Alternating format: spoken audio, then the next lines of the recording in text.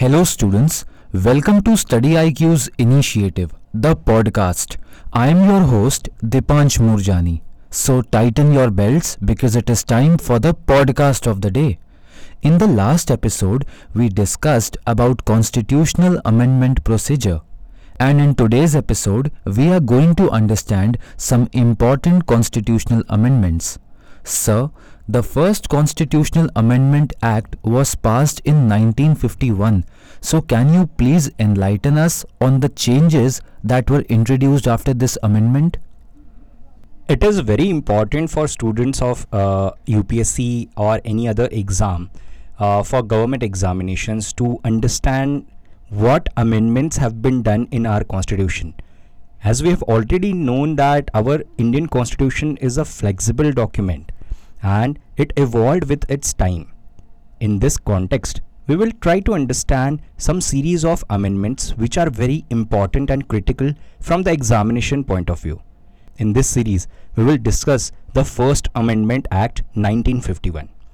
It encompasses the 5 provisions which are very important to understand. First, that this amendment empowers the state to make socio-economic justice with socially and economically backward classes. Second, it was aimed at the land reforms and zamindari abolition. The third addition was that ninth schedule was added to protect anti-zamindari laws from judicial review. Fourth addition was public order, friendly relations with foreign states, and incitement to an offence as an additional grounds for reasonable restrictions on freedom of speech and expression as a fundamental right. It also made it justiciable. And fifth addition through First Amendment Act was it provided that state trading and nationalization of any businesses would not be considered against the right to trade or business. In this context, the next amendment is Fourth Amendment Act 1955. In this amendment, it empowered the state to nationalize any trade. This also provided that the compensation amount given by the state for the acquisition of any property cannot be challenged in any court on the grounds of insufficiency. And third, that it added laws in the 9th schedule and expanded the scope of Article 31, subsection C. The next important amendment is 7th Amendment Act 1956. In this Amendment Act, it recognized the Indian state as 14 states and 6 union territories, which abolished the old A, B, C, D category of states. Through this amendment, it provided the common high court for 2 or more states and extended the jurisdiction of high court to union territories also. It also provided additional acting judges for high courts functioning. The next important amendment is 9th Amendment Act 1960. Through this amendment, it provided for the cessation of Indian territories named Berubari Union, which was earlier a part of West Bengal, to Pakistan as a commitment made under the Indo-Pakistan Agreement 1958.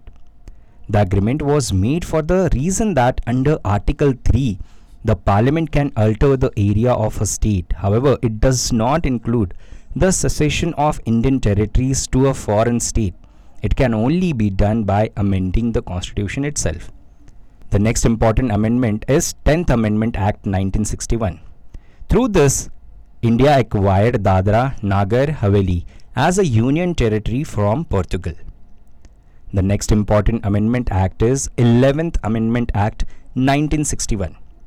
In this, it provided the new procedure of election for the vice president by introducing an electoral college.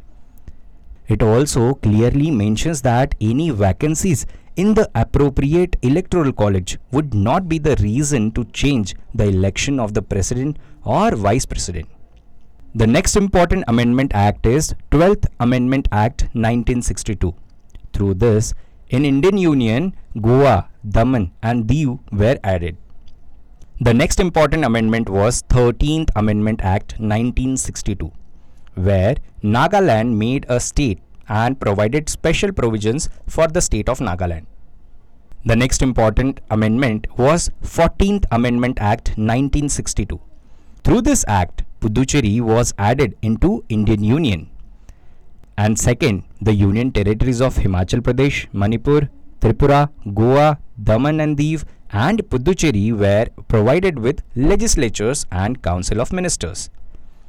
The next important amendment is 17th Amendment Act 1964. Through this, it made fair compensation based on market values compulsory for the state for the acquisition of any property or privately cultivated land. Through this 17th Amendment Act, it added 44 other acts into the 9th schedule. The next important amendment is 18th Amendment Act 1966. From this amendment, it provided that Parliament can form a new state by uniting a part of a state or a union territory to another state or union territory. Through this provision only, they created Punjab and Haryana as new states. The next important amendment is 21st Amendment Act 1967.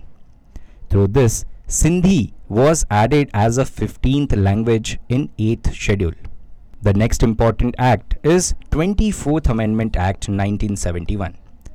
Reason for this amendment was brought in the aftermath of Golaknath case in 1967, in which the Supreme Court held that the Parliament could not take away any fundamental rights through the constitutional amendment.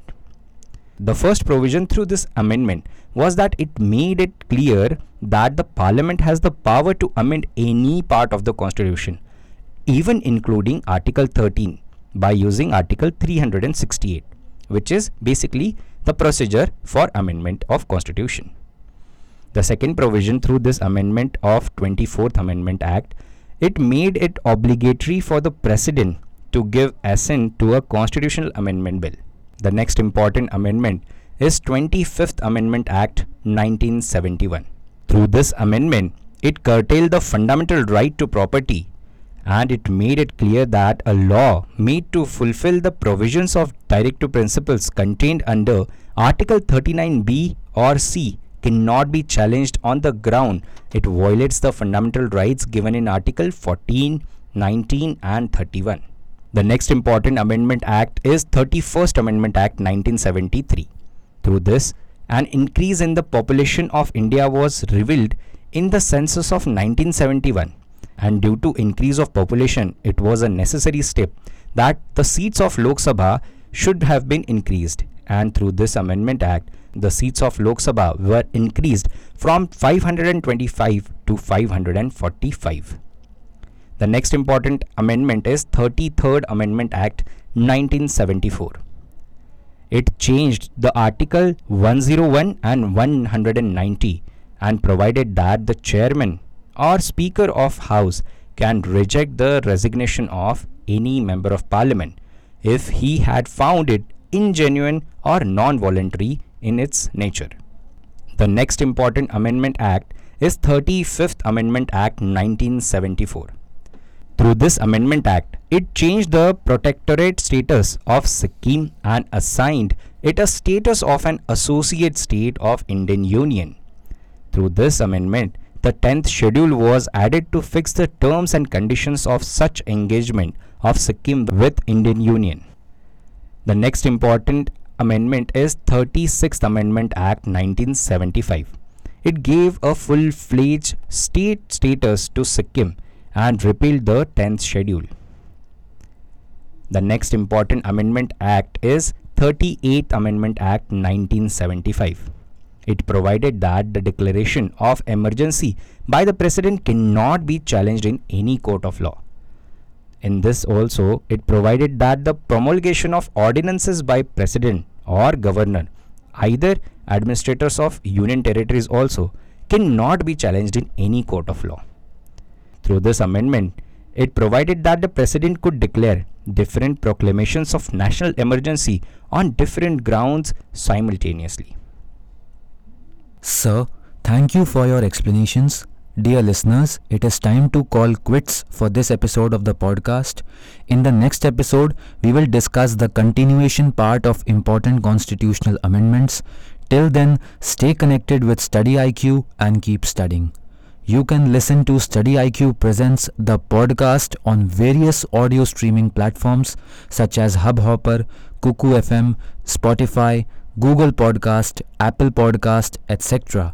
Links are being pinned in the comment section below. Thank you.